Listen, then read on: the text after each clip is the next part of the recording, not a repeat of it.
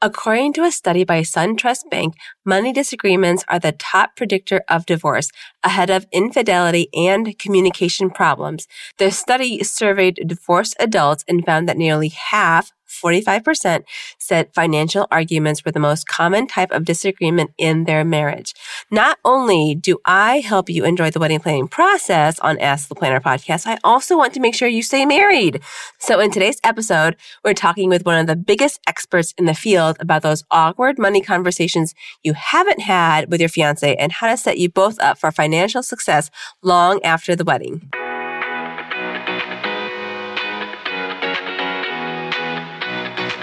You're listening to Ask the Planner. I'm your host, Desiree Adams, owner of Verb Event Co., a company whose mission is to help couples enjoy planning the contemporary, sophisticated wedding they've always imagined. Together with other wedding industry experts, we reveal the crucial details and industry secrets that will help you plan and enjoy your flawless heirloom occasion. So pop your favorite champagne because we have a wedding to plan. Welcome to today's very special episode of Ask the Planner. I'm your host, Desiree Adams, and today we're talking about how to have tough money conversations, finances, and your marriage with a very special guest that I am beyond thrilled and honored to have on the show. Today, I am joined by Rachel Cruze, personal finance expert and best-selling author from Ramsey Solutions. So if you have been living under a rock and don't know who she is, I'll read her bio.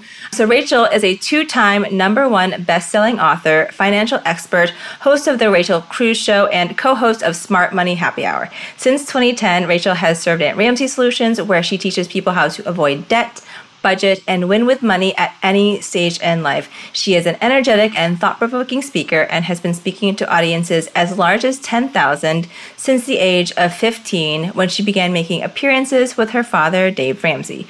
She has appeared on Good Morning America, Today, Live with Kelly and Ryan, CNN Tonight, so many shows, Fox and Friends, The Rachel Ray Show, and has been featured in the Women's Day, Success, and Real Simple magazines. Rachel believes it's possible for anyone to turn around their finances, win with money, and build a life they love. Guys, please help me welcome to the show, Rachel. Rachel, thank you so much for joining me today. I can't wait to chat. Thanks for having me on. I so appreciate it. Yeah, my pleasure.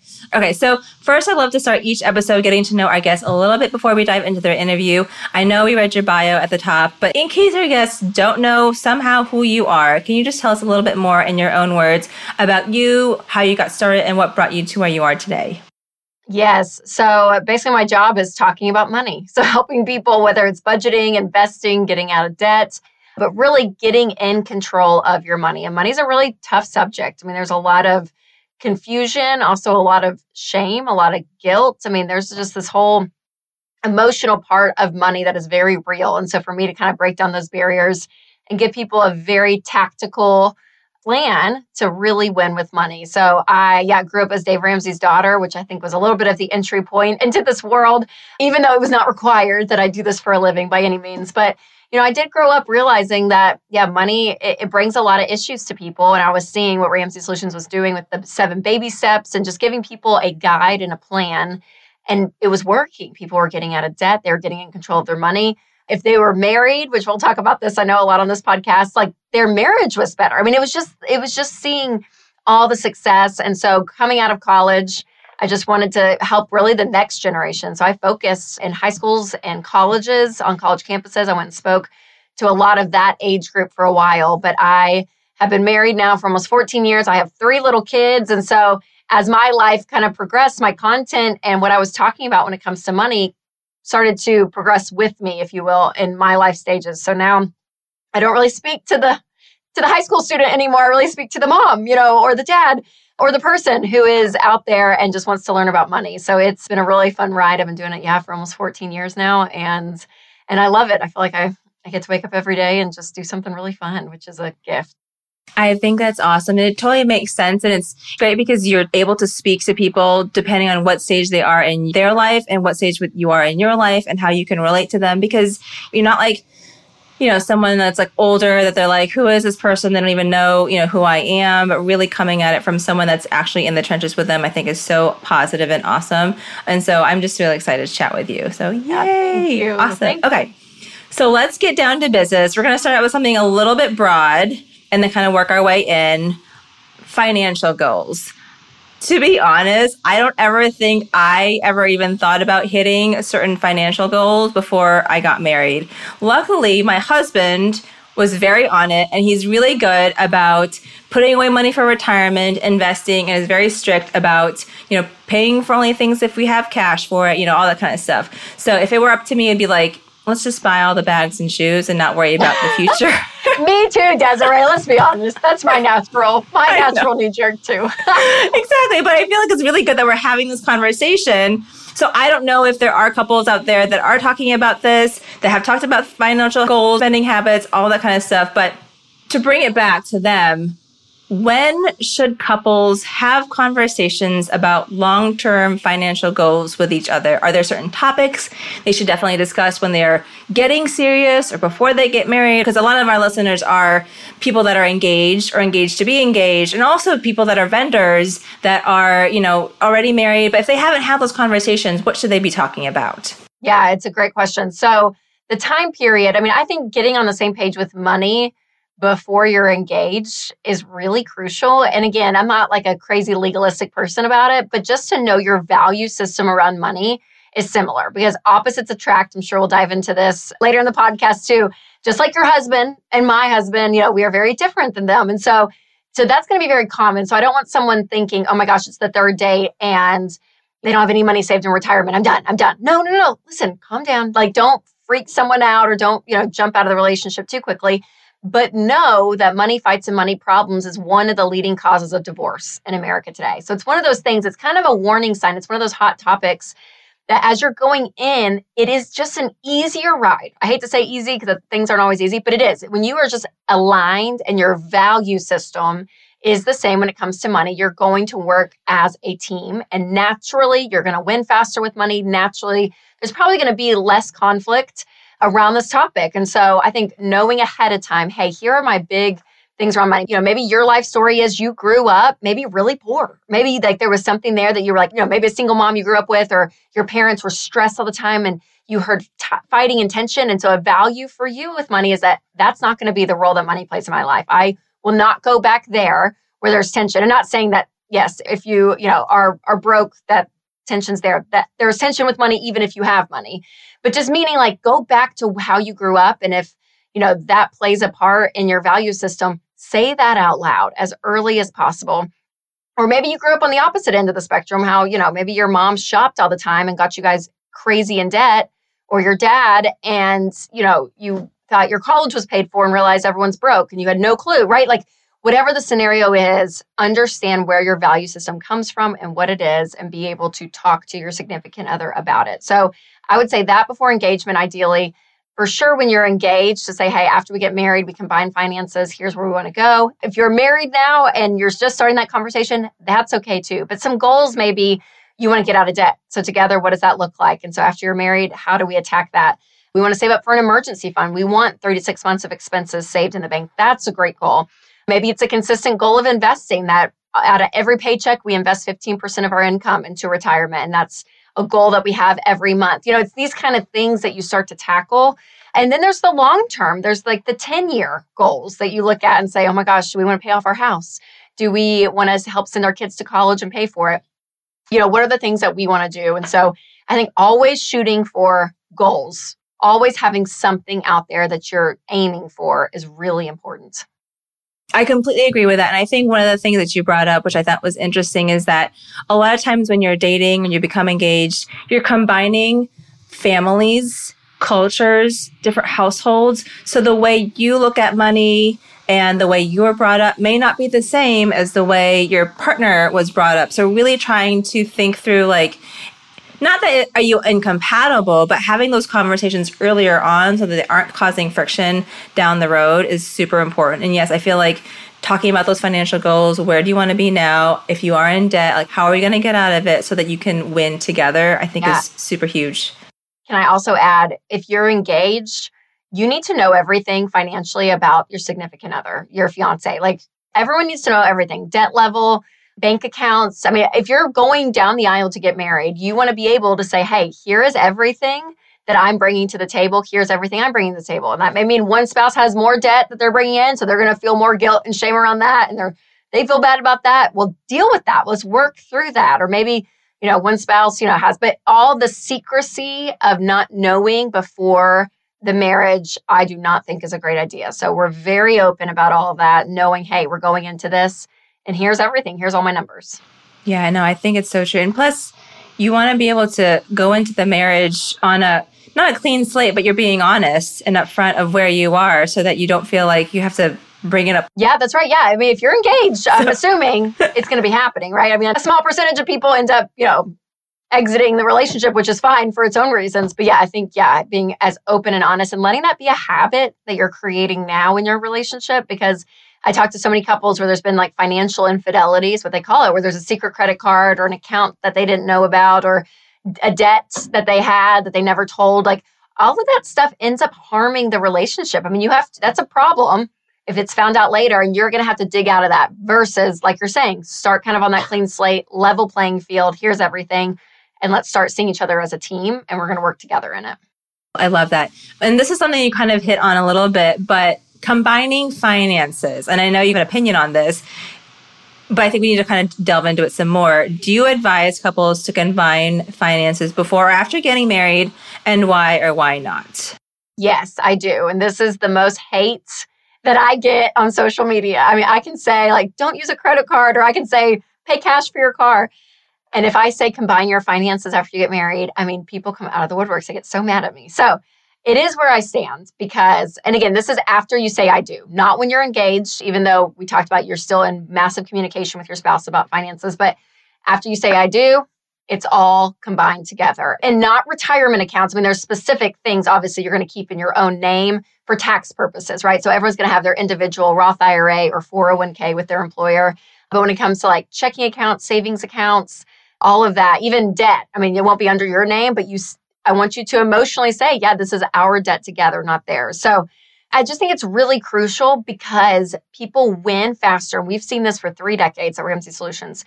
You win faster financially when you see each other as a team and when you combine finances. So there's the tactical side that it's just easier when you're budgeting together, paying bills together out of one account, that you're like, yeah, the lights, the electricity bill comes out of our checking account because it's our house. And so there's that tactical element of sharing a checking account. It just makes it easier instead of having to split bills, where a lot of people, they'll say, yeah, they have the rent or mortgage, they have the bills here. And what ends up happening over time, you don't realize it, but you start functioning as roommates. I mean, you start to say like, oh my gosh, this is my money. And you start to live on this kind of separate road financially, which is going to bleed into other parts of your marriage. And so when you can say, which is very vulnerable, and people getting married later in life, they kind of have a harder time because they're used to doing their own thing with money. It's very vulnerable and scary to say, yeah, here's everything. And my paycheck hits the same account your paycheck hits. And regardless of who makes more or who makes less, we have the same say in what our money's going to do for us and our family. And it creates unity. There's something in that when you can see yourself as one, it ties you together on a deeper level that I think it creates more intimacy. I mean, I think there's a level of connection there versus just having this separation. And if you can share a bed, if you're going to have kids and you're going to share genetics and they're running around in front of you, you can share a bank account. Now, again, I always say this with the asterisk. If you are in a marriage and if there's abuse, if there's addiction, if there's something that you are in danger of financially, that this person is not safe when it comes to that, then yes, all day long have your own account. I want you to be safe. But just for the couples out there, like, well, I like to have mine because I don't have to depend on a man, or I want to have mine because I don't know, I maybe had a bad experience with someone else with money and I'm just scared to. All of that though, you've got to uncover it, because some couples also say, well, we fight all the time because our money's together. So let's just separate it so we don't fight. And I'm like, well, you're sweeping the exact issue and conflict under the rug that you should actually be diving in for, because you're going to learn in marriage, conflict produces intimacy. So if you're avoiding things that are hard, you're going to do that throughout your whole marriage. So like, face it head on and start working together, which again, we can talk about tactically later in this podcast about budgeting together and all that. But it is one of the biggest things for me with couples. I'm telling you, work together. When you see yourself as one, even financially, it just makes a huge difference in your marriage. I completely agree with this. And I think my mom always said, when you're together, you're together. You're married. You guys are a team. You're going to win together, maybe not lose together, but you know what I mean? And my husband and I have combined finances. And then we heard, some of our friends who don't.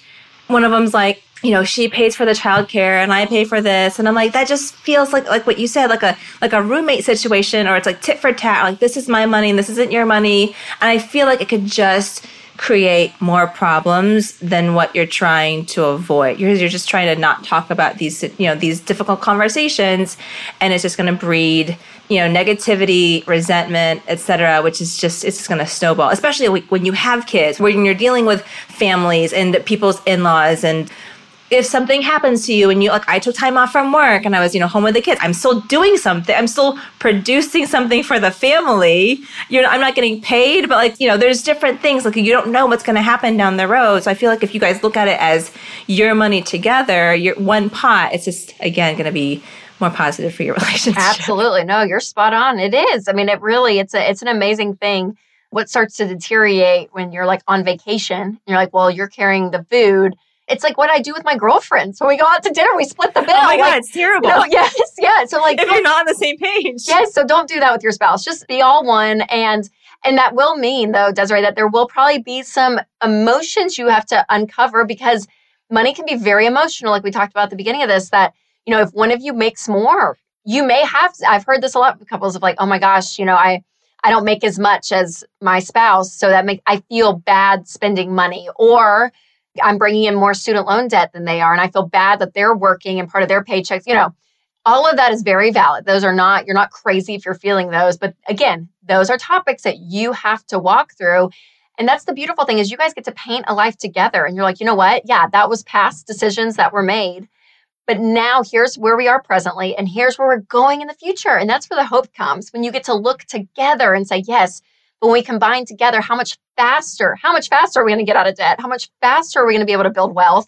How much faster are we going to be able to save towards our goals when it's all one, when we're all together? So it's tactically a positive thing and emotionally a positive thing for couples. Yeah, we could go on and on, but we'll keep going. I know. I could do a whole podcast on this one topic. Exactly. Okay. So I know you all have a system called the Ramsey Baby Steps to help people get out of debt. When it comes to getting married, are there certain financial milestones you advise couples achieve before they get married? How do you guys advise people on that? Yeah. So the Ramsey Baby Steps is everything from baby step 1 is building a $1,000 emergency fund, all the way from getting out of debt, getting a fully funded emergency fund, retirement, kids' college, paying off the house. It's an entire plan for you. So what I would say is, if you're engaged, start your own baby step. And one of you may be on baby step 3. One of you may be on baby step 1. Regardless of what it is, just go ahead and start working those steps simultaneously, side by side. And then once you're married and you combine everything, you may probably jump ahead a few baby steps, or maybe for some couples, they jump back because one's bringing in some debt to the marriage, which is fine because you're going to work through it together. But yeah, I would say be working your own plan. So you're at least trying to hit those goals again, whether it's working to pay off extra debt, or maybe you don't have debt and you're building an emergency fund, whatever it is, start working that plan. And once you're married, you are on one plan together, and then combine everything and figure out kind of where you are at that point. I think that's great. So talking a little bit about that and debt. And debt is kind of like a taboo topic, I feel like, and the B word with budget and weddings. And, so we're going to get right into it. I know you help so many people get out of debt, and couples are, when they're wedding planning, it's something that they don't want to talk about because they're just like, I have maybe shame around debt, or I don't know what he has, and maybe I don't want to know what they have. Why is it important to talk about these debts with your future spouse before you get married? Yeah, I think it's just knowing, where are we starting, and even I think it's a reflection of, hey, what caused this debt to occur, which may tell you something about them in a good or bad way, right? I mean, if it's a ton of student loan debt, then they may have went to an expensive college or got a certain degree for a certain career field, but then they realized they didn't want to do that. They're doing something else.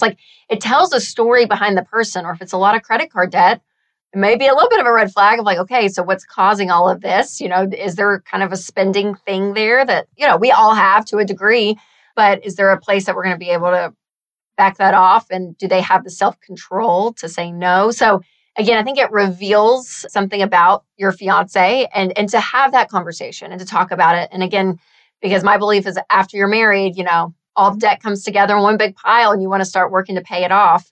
And so that way you just kind of know where you guys are, and hiding it, even if there is a lot of guilt and shame around it, if that's going to do more pain and damage to your marriage later on, everything should just be out on the table. Agreed. Which I know is a lot easier to say than do, guys. So, Yes. So when you are having these conversations about it or asking your partner, do you have any tips about, I feel like I'm already having a hard time saying it. Like, are you like, hey, around drinks, like, what's your debt? Like, how do you have that conversation with your, boyfriend or girlfriend or fiance? And again, I probably wouldn't have this conversation with just boyfriend or girlfriend if it's not leading somewhere. Like if marriage starts to be part of the discussion, that's when I think you just bring up anything important, right? When it comes to in-laws, what are your thoughts about in-laws and holidays? How do you spend that? How do you spend your time?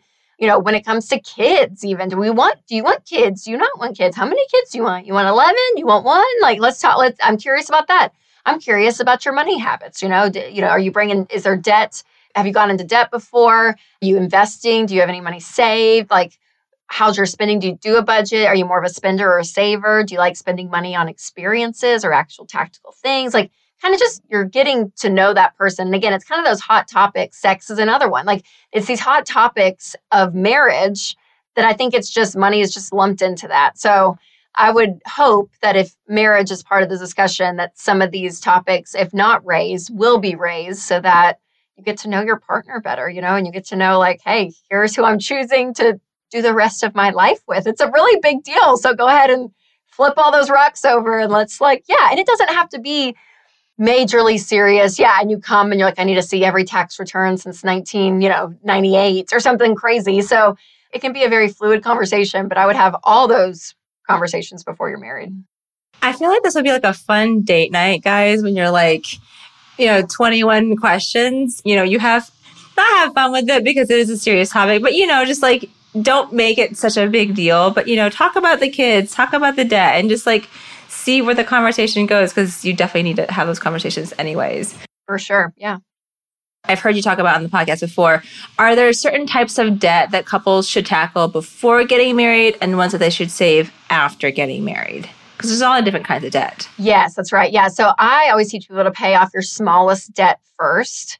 And you're going to pay minimum payments on everything, pay off that smallest one first. And then once that's paid off, you roll that minimum payment over to the second smallest, and you keep going until you're debt free. And, a big thing for me is I'm like, the faster you can pay off debt, the faster your income is all yours and you're able to invest it, you're able to give it, spend it, you're able to actually use your income versus it going out to all these payments. So yeah, I would tackle your own debt while you're engaged on your own. So if you have 2 credit cards, a car loan, and a student loan, if that's under your name and those are your debts, then I would start personally working to pay off, we'll say credit card. It's the smallest amount, but paying that off, and you're working that off, and your fiance is doing their debt simultaneously too. And then once you're married, again, combine them all, make a new list. But the great thing is maybe through engagement, you're like, oh, I paid off 2 credit cards.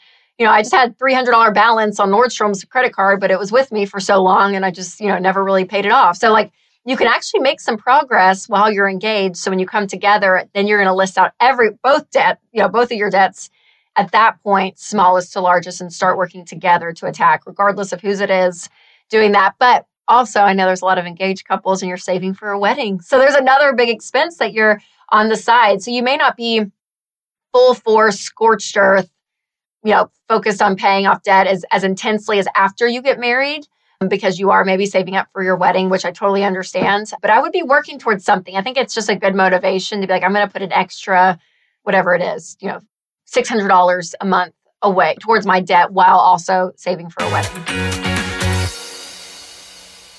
Today's episode is brought to you by the Wedding Budget Bundle and our very own wedding planning template shop. There's no shame in spending $800 on wedding favors if it's in the budget. Our Wedding Budget Bundle includes one comprehensive spreadsheet that maps out your budget per category and a second spreadsheet that tracks who you need to pay and when on a monthly basis. These spreadsheets are designed to help you get what you want at a price you can afford, know exactly how much you've paid and how much you still owe at a quick glance. Stop wondering if you're on a budget and start making a spending plan. Visit shop.verveeventco.com to grab your copy today. Make sure you use the code SEASON4, that's SEASON, and the number 4, for 20% off your entire purchase through October 15th. Again, use the code SEASON4 at checkout for 20% off your entire purchase. Do you feel like one should, and I know you say prioritize the smallest debt first, and it kind of snowballs. Do you feel like you should try to pay off like a car payment first or student loan first before getting married? Or is it really just more based on like the amount of debt that you have? Yeah, it's amount of debt, because we found that personal finance, it's so behavior driven. And if you try to tackle, the $36,000 student loan, but you have a $4,000 credit card, like there's something about attacking something so large that can feel exhausting and overwhelming because you've never done it before. But when you pay off that smallest one, it does give you momentum. It gives you hope to prove, yeah, you can do this. Like you can do this. So those quick wins, just from a behavior change standpoint, is so crucial. And there's been studies done with people that pay off highest interest rate first or lowest debt amount first, and people that pay off the smallest debt first statistically get out of debt faster. I mean, if someone chooses another way, I'm not mad at you. Like I think getting out of debt is the biggest goal. So how you do that is up to you. But again, effectively, what we've seen, the right way to do it, the most effective way is smallest amount. Yeah, no, I think that's great. It just depends on you guys and what you feel like is the most beneficial way and the way you're going to be the most successful for sure. If one person has significantly more debt than the other person, how do you help them with that? Or is it more just like, because I know that's probably going to happen to a lot of different couples where their debt is just unbalanced. Yeah, totally. I meet a lot of couples where they're debt-free. One is, and they meet their significant other, get in, and they're like, oh my God, we have $100,000 in student loan debt now. And I think it's just one of those things, you're signing up for the ride. It's a part of life. So again, I think it's very natural to have maybe resentment on one end, the other end, a lot of just like you're kicking yourself. Why did I do this? A lot of shame around it. You can maybe grieve together a level of like, gosh, we're not going to be able to do as much as we thought we would if we didn't have this debt. There's processes you can go through, but I only would want to sit in that for just a period of time. And then I want you to jump out and I want you looking toward the future, because you can't change the past. Like it's done. So focusing on, okay, here's where we are in the present, and here's where we're going in the future. And we're doing this together. We're choosing this life. And, one may be bringing in more debt. The other may be bringing in terrible father wounds on an emotional level that the other isn't. Like, do you know what I'm saying? We all bring our crap. Yeah, exactly. We all bring our crap in. And so different baggage. Yeah, we do. We all do. So it may look different. Yours may be debt, the other person something else. But again, that's the journey of marriage. You're choosing to do life with another person, and it's going to be messy and it's not always going to be easy, but you're doing it together, which is the beautiful part of marriage. Yeah, no, I think that's so true. Okay, so we're going to segue a little bit and talk about weddings. So let's talk about the B word, which is budget. What advice do you have for couples to help them figure out what their wedding budget should be? Not what they want it to be. I've talked about budgets on the show. If that comes up in your conversations, how do you advise people on how to come up with what their budget should be for their wedding? Whatever you can pay for, which I know probably isn't going to be a shock. So I don't want you going into debt for your wedding, which is very common these days. And I'm sure, Desiree, you probably have even more, way more of this than I even do being in this space. But yeah, it's what you can pay for. And so I think it's one of those things you're going to learn opportunity costs that, if you have, I'm going to just make up a number, you have $15,000, for your wedding or whatever it is. If you choose to spend all $15,000 on the wedding, that's great. You have the money, and that's where you guys are choosing to spend that, versus saying we're going to spend $10,000, take $5,000 and replace someone's car because their car is falling apart. So we're going to use that money somewhere else, right? So you just have to pick and choose whatever amount of cash you have that, hey, what do we want? Because what we spend on this wedding, we can't spend other places. And so weddings are hard, Desiree, because there's I'm so split down my heart of half of it is a celebration and you want to enjoy it. And there is something just so beautiful about it that you want to love and remember it. But also my other half, I know, even going through a wedding, 14 years ago and seeing it now, I would honestly hate being a bride today, because I'm you see every bachelorette party, every wedding shower, you see the weddings, I went and stalked some girl in New York. Don't even know who the girl is. I was on her page for 45 minutes watching her wedding videos. It was the most extravagant thing on this rooftop. I literally was oh my gosh. And I got psyched out. What am I doing? So I couldn't imagine trying to plan a wedding with all of that in front of me, because you just have to lower your expectations. So there's that comparison, like, where is it worth it? Are you doing it for you? Are you doing it for social posts or for other people? And I don't envy people getting married right now. I have the parenting comparison with kids. What I see little kids doing compared to my kids, like that's the comparison game I'm in right now in life. So I couldn't imagine a wedding. I mean, truly, it's so difficult. So again, part of me is saying, yes, enjoy it, celebrate it, whatever money you have cash available, that's what you can spend. But remember, once it's spent at the wedding, you can't use it for a down payment. You can't use it to pay off debt. It's going to be gone, which is, if that's what you choose, that's fine. But also temper your expectations. That comparison game, you have to put the blinders on. And it's a level of maturity too, Desiree, to say, I'm going to say no to this. Like, even though having a billion flowers and roses and beauty, all this stuff that I want, I'm going to have to say no because I don't have the money for it. And so there's a discipline that has to be in place so that you don't get completely out of control, because, oh my gosh, you could get completely out of control. It's wild. It just snowballs. And I just wanted to share with our listeners some figures, that I found that I think were just interesting as far as debt, weddings, etc. So this was according to a survey on lendingtree.com. 29% of couples surveyed in April of 2020, so this was like right after the pandemic, planned to take on some debt to pay for their wedding, while another 18% were unsure whether or not they would. 65 of those taking on debt were planning to take on less than $10K. So it was split about 50% for under $5K, and the rest were under $10K of debt, while 12% planned to take on more. And for some, that could just be like one vendor. Like the photographer could be $10,000 already, like easily. Of those taking on debt, 60% were using credit cards, 39% were taking on financial loans, 29% were receiving money from friends or family, and some of those responded with getting money from, more than one source. And then finally, nearly 80% of couples plan to pay off their debt within a year of the wedding, but 23% still plan to pay off their debt over a year after their wedding, which is just like heavy, I feel like. That's just like a lot, like you're like dragging on, which I know that's kind of what debt is. But yeah, no, it's so true. What you have to realize too is studies have been done that when you spend with debt, you spend 12 to 18% more.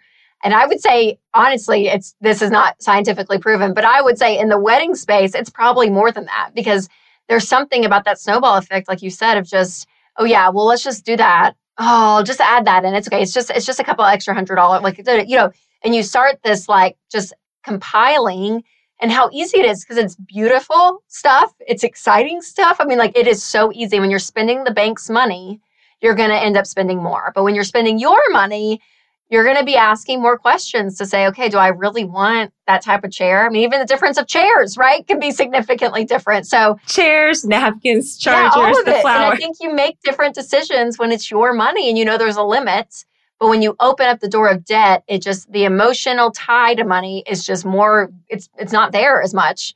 So you're more up to spend. And then I think more up to take on more debt because that door's already open.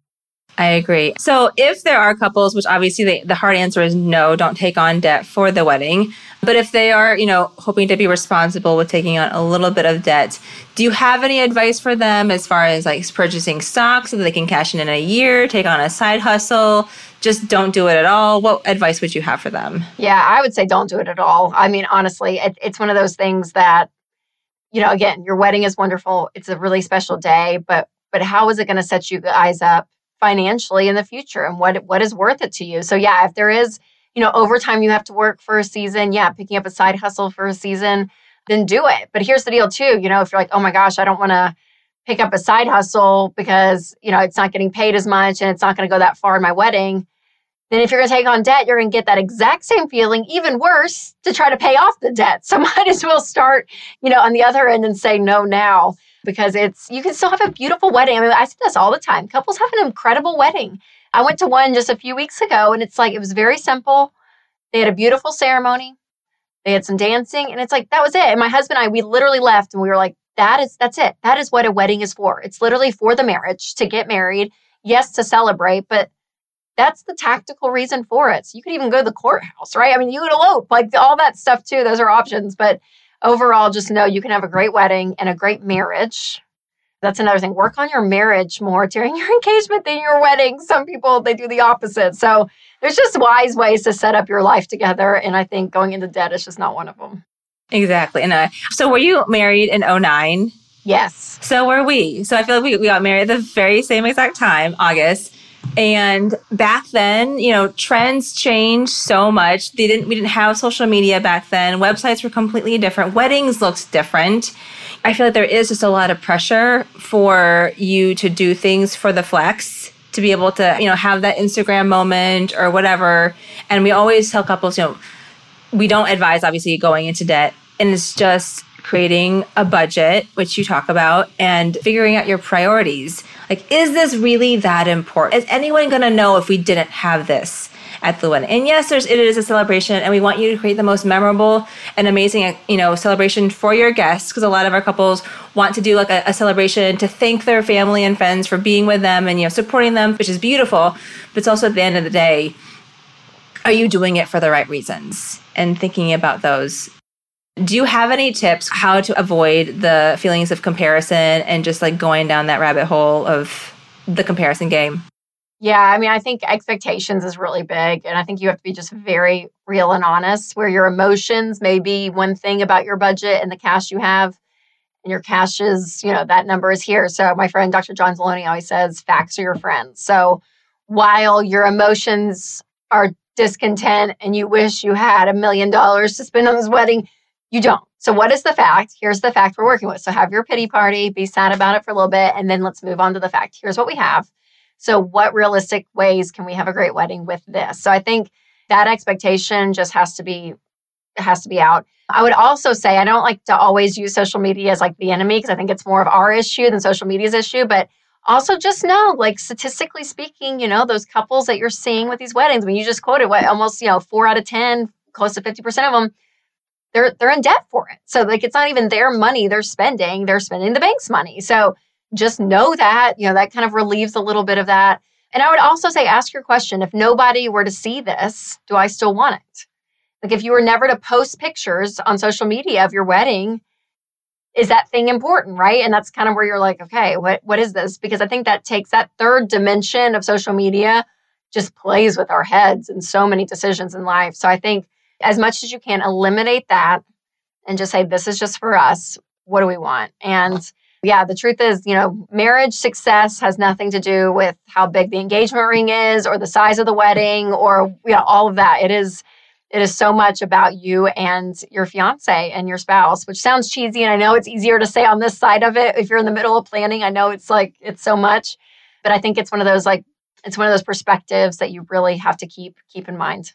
Yeah, I know. I completely agree. And I feel like, we were recently just buying a car for myself. And sometimes I would think about you guys when I'm like, I really want this car, but I feel better knowing that this car we can pay for in cash and not go into debt. Like all these fancy cars I would love to have. Yes. Maybe they don't have the same financial goals or whatever, so I would tell myself this to kind of remind myself, I don't have to have that. I will still be really happy in this car, which I love my car.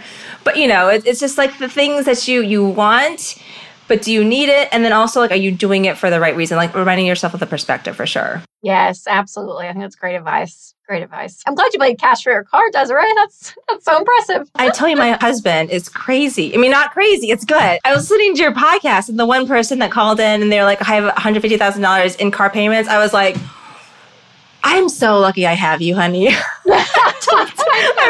was like, thank you so much for just, making sure that we stay on track and we have the right goals in mind for the future. So, okay, so we're going to segue into a little bit of some listener questions, which we have from people. Okay, so question 1 is from James, who said, my partner and I have different financial goals. I come from a scarcity mindset while she spends to quell her anxiety. We have joint accounts, but it's hard for me to reconcile having combined finances when our goals are different. How do you help us get on the same page? Which I feel like is just hard, but yeah. Yes, that's a great question. Well, I don't think one of her goals is spending because she's anxious. That's a way she's coping. So for me, I realize so often money issues are never money issues. It is stuff going underneath the surface. And this is honestly a great example, not to pick on her because this is very common, But a lot of us medicate in all different ways. And for some people, it is spending money. And so what I would, if I was sitting across the, having a drink with her, I would really, challenge her or encourage her to say, hey, what is going on? Number one, what is making you anxious? Like, what's that thing? What are steps towards healing in that? Because anxiety is out the roof right now. We see the stats, but like, what are the things that you could be stepping towards and healing for that so that spending isn't your medicator? We can, find something else and actually get to the root of what's causing that. So that's more of an anxiety issue, not a money issue, even though it's coming out as money. So I understand his, frustration maybe, or whatever that is that, yes, she's spending. And he's a scarcity mindset. So, I would ask like what their goals are, because what's funny is a lot of couples want the same things. It just comes out different ways. So, for some couples I talk to, they're like, oh gosh, one spouse wants more money in the 401k. One spouse wants to go on a nice vacation and spend some. And it's like, how do you reconcile? What do they both want? Well, one wants, a level of security and safety. And I would ask why, what's the big cause root of that? One wants to be able to have fun and have memories with their family.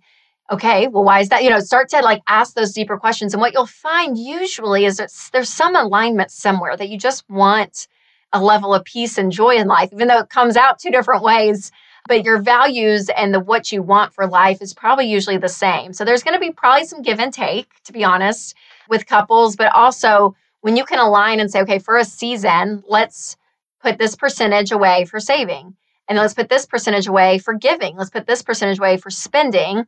So that way we can still do the things we want to do. It may just take a longer time because we're kind of divvying up where our money's going. But that's okay, because you're going to at least accomplish your goals eventually. And you both are getting what you want.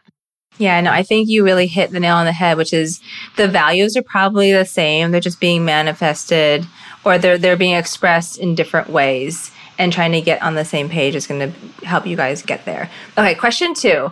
My parents are financially secure and paying for the wedding. This is from Sarah. I have a small family, thus my side of the guest list is shorter. My fiance's parents are not paying for the wedding, but their family is bigger.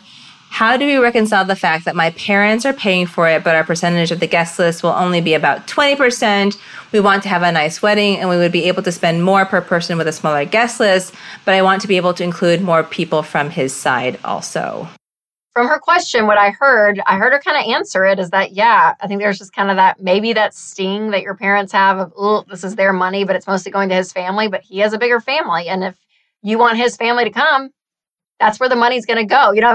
That's just the reality of what's going to happen. Now, if you guys both decide that his family always invites, third Uncle Frank removed from the second generation, whatever, and he says, no, that's ridiculous. I've never met him and my parents are out of control and they feel the need to invite everyone, even though that's not what I choose, then he needs, I think, that's when you step in to be an adult and say, okay, mom and dad, hey, this is our wedding.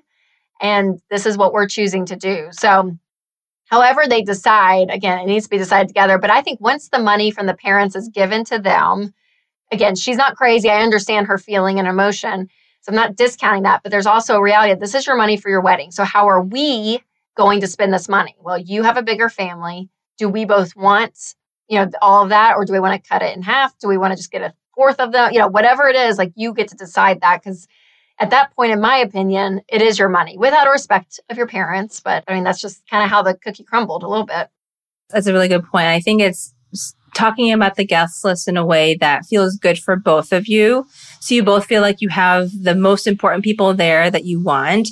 But again, if this person you've never met, or do you have to invite them? Are they really going to bring that kind of energy and environment that you want to create on the wedding day? Or can you try to cut that list a little bit? Because I feel like when you're going into marriage, there's going to be a lot of give and take. So thinking through what are you comfortable with? Having to have those conversations with your parents together, it's just a good exercise for the future. It is. That's exactly right. Well, you're starting to draw boundaries. You're starting to create your own family unit, which is, I think that's a healthy part of marriage too. Exactly. Okay, so the last 2 segments are Never Have I Ever and This or That. Never Have I Ever actually was inspired by your show, Smart Money Happy Hour. I thought it was hilarious. So we have a new one that we're starting for this season. So Never Have I Ever. So this one is Never Have I Ever hidden a purchase from my spouse. So have you or have you not done this?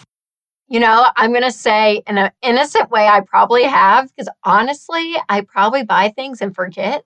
And so if it's that, then I have, but not out of like a malicious, he can't see it because we share a checking account. So he's going to see the purchase anyways.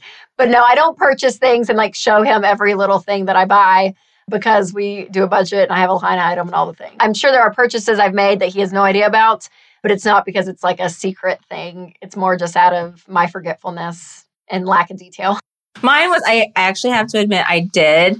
I really wanted a purse and I saved up all of my money from, sometimes couples tip us. And so I saved up all of my money from my tips, which I know still should go to like the normal pot, which everything else does.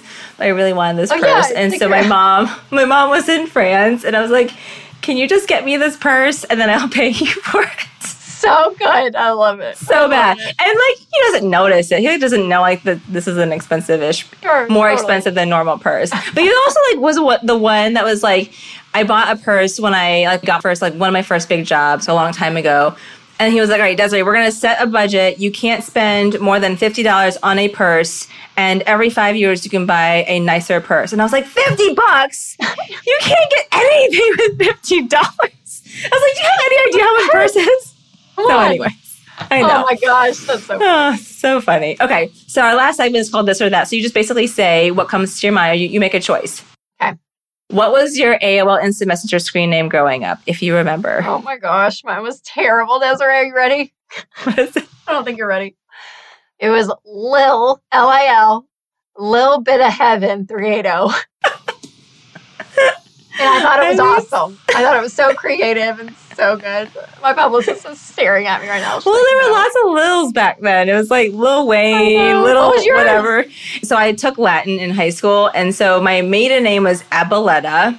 So I combined it and my name was Desabel, but I spelled it D-E-S-A-B-E-L. So it was kind of like Desiree is pretty because it's like a bell, like pretty. Yes. But somebody told me they were like disable. We were doing like laser tag. And I also made that my like whatever, my shooter name or something. Oh, yeah. And it's like disable. And I'm like, no, that's not how you pronounce it. But that's a good one for laser tag, disable. That's right. But I had a bridal store owner come on the show and she was saying that lots of women still have their email addresses. They're like from like 15 years ago. And she was like, their names are like Cutie, Pinky, whatever, Lil, whatever. And they're like, just get a normal email address. Like at hotmail.com, AOL.com. Totally. That's so funny. So last segment, this or that. Okay, so cash or check? Cash. Would you rather be rich and famous or rich and unknown? Oh, gosh. Maybe rich and unknown, even though I kind of have a public-facing job. I feel like there's super famous, right? There's like celebrities. Yeah, not like paparazzi level. Right. No, I wouldn't want that. I would rather be rich and unknown. Yeah. I don't need Justin Bieber vibes. Yeah, I agree. And then you don't have to worry about like the paparazzi. Like I feel like it just like, once you get to a certain level, like it's just really heavy. And marriages just don't last. Anyways, okay. Expensive chic lounge or cheap dive bar? Oh, expensive chic lounge. Win $5 million tomorrow or $100 million in 20 years from now? 100 million 20 years from now. Really? I feel like I would have to do the math. I would be like, well, it depends on how much I'm going to get on interest. Exactly. You would invest. Okay, that's fair. Okay, you got some math in you. Okay. Maybe I would need to do the math. That's a good point. It's my husband, it's not me. Okay. Spend $1 million on travel or spend $1 million on clothes? Oh, no. Travel. I think I'd go travel. Yeah. And finally, would you rather go back in time to fix your biggest money mistake or see the future and find out where you end up? I would say in the future. I want to see, because I just feel like 6-year-old Rachel's going to be so bougie and like, I just so excited for her. I'm really excited for her. I know. Every time we put money away for like our 401k, I'm like, this is for bougie Rachel. Exactly. I love it. Well, Rachel, it was so lovely talking to you. I really appreciate your time. You know, this was beyond amazing. I think our listeners are going to love this so much, and they're going to think long and hard about their finances and their choices. Before I let you go, can you let our listeners know if you have any fun projects or anything coming up in the future, and then where they can find you online? Yes. Well, this is a little ahead for your audience, maybe if you're engaged and getting married. But once that first baby comes, think about me, because I have my first kids book coming out, and it's called I'm Glad for What I Have. It's right behind me if y'all can see the video. Oh, you have, yes, I know. I love it. It's something I've been wanting to do forever, and the illustrations, Lauren Gallegos, did them, and so they came out beautiful. They're little animals, and it's a story about contentment and understanding that stuff is not the thing that brings you ultimate joy, but love, and God's love ultimately is. And so it's it's a board book, so it's a really fast read. It's not long, but it is a project that I've wanted to do for so long. So I'm so glad that it's here. So it's out November 7th, so you can purchase that. That's the newest project, but you can also find me on Facebook and Instagram and TikTok, all the things at Rachel Cruze. And my YouTube show and podcast is The Rachel Cruze Show as well. Perfect. Thank you so much, Rachel. We'll make sure to link to it all in our show notes. Thank you again for coming on the show. We really, really appreciate it. And I'm just so appreciative for your time. Oh, absolutely, Desiree. Thanks for having me. Guys, wasn't Rachel amazing? I just absolutely love her, and I've been a fan of her for a while now. I was over the moon when I found out she was able to join me on the podcast. It was literally like the most exciting day of my life. If you want to dig deeper into this topic of money and marriage, I highly encourage you to check out Rachel on her podcast, The Rachel Cruze Show, and my favorite, Smart Money Happy Hour. Also, if you are in the Nashville area and listening to this episode when it goes live, be sure to check out Ramsey's first ever Money and Marriage Getaway, which is on October 19th through the 21st in 2023. My good friend, Dr. Jim Gleason, and I, who you guys might remember from episode 96 of the podcast, we were talking about how we both wanted to go and take our spouses with us. I just thought it would be fun, and I love Nashville, and of course, Rachel Cruze is going to be there, but I will make sure to link to it in the show notes so you can find out more information. Today's episode show notes are at verveeventco.com/114. Again, that's verveeventco.com/114. As always, if you have follow-up questions for me, make sure you join me live this Wednesday on Instagram. You can always leave us a voicemail on our wedding planning hotline too at 585-210-3467. Phone number again is 585-210-3467. I will be answering your questions live on a future episode, so make sure you send in those questions, and I'm happy to also keep you anonymous if you prefer, so don't feel like you can't ask your question because you want to stay anonymous, so feel free to do that as well. Okay, now it's time for our review of the week. Today's review is from Amanda in Chicago. Amanda writes, 5 stars, great advice for a new bride. It can feel overwhelming to start the daunting process of planning a wedding. Thank you for your relevant topics and guest speakers. This pod actually helped me make the final decision to use a wedding planner, getting married in Hawaii, June 2024, and I'm so thankful already. Thank you. Yay. Thank you so much, Amanda in Chicago. I'm so glad to hear from you. I hope you found an amazing planner to work with in Hawaii, and she makes all of your wedding planning dreams come true while also saving you from much of the stress of planning a wedding. That wraps up today's episode. If you're listening to this live, again, don't forget this is the last week for our 20% off sale in the wedding planning template shop. You can use the code SEASON4, that's SEASON, the number 4, for 20% off your entire cart in the wedding planning template shop. Don't forget that we included the new Wedding Day Master Organizer, which is basically like our production book that we use for day of, but it includes all the exact same spreadsheets that we print out in our production books on our wedding days. And since today's episode was also all about budgeting and finances, be sure to pick up the wedding budget bundle, also in the wedding template shop. Just go shopping, guys. It's like all of the good things that you really need to get yourself organized for your wedding. And as Rachel says, a budget gives you permission to spend. So spend away as long as it's in the budget.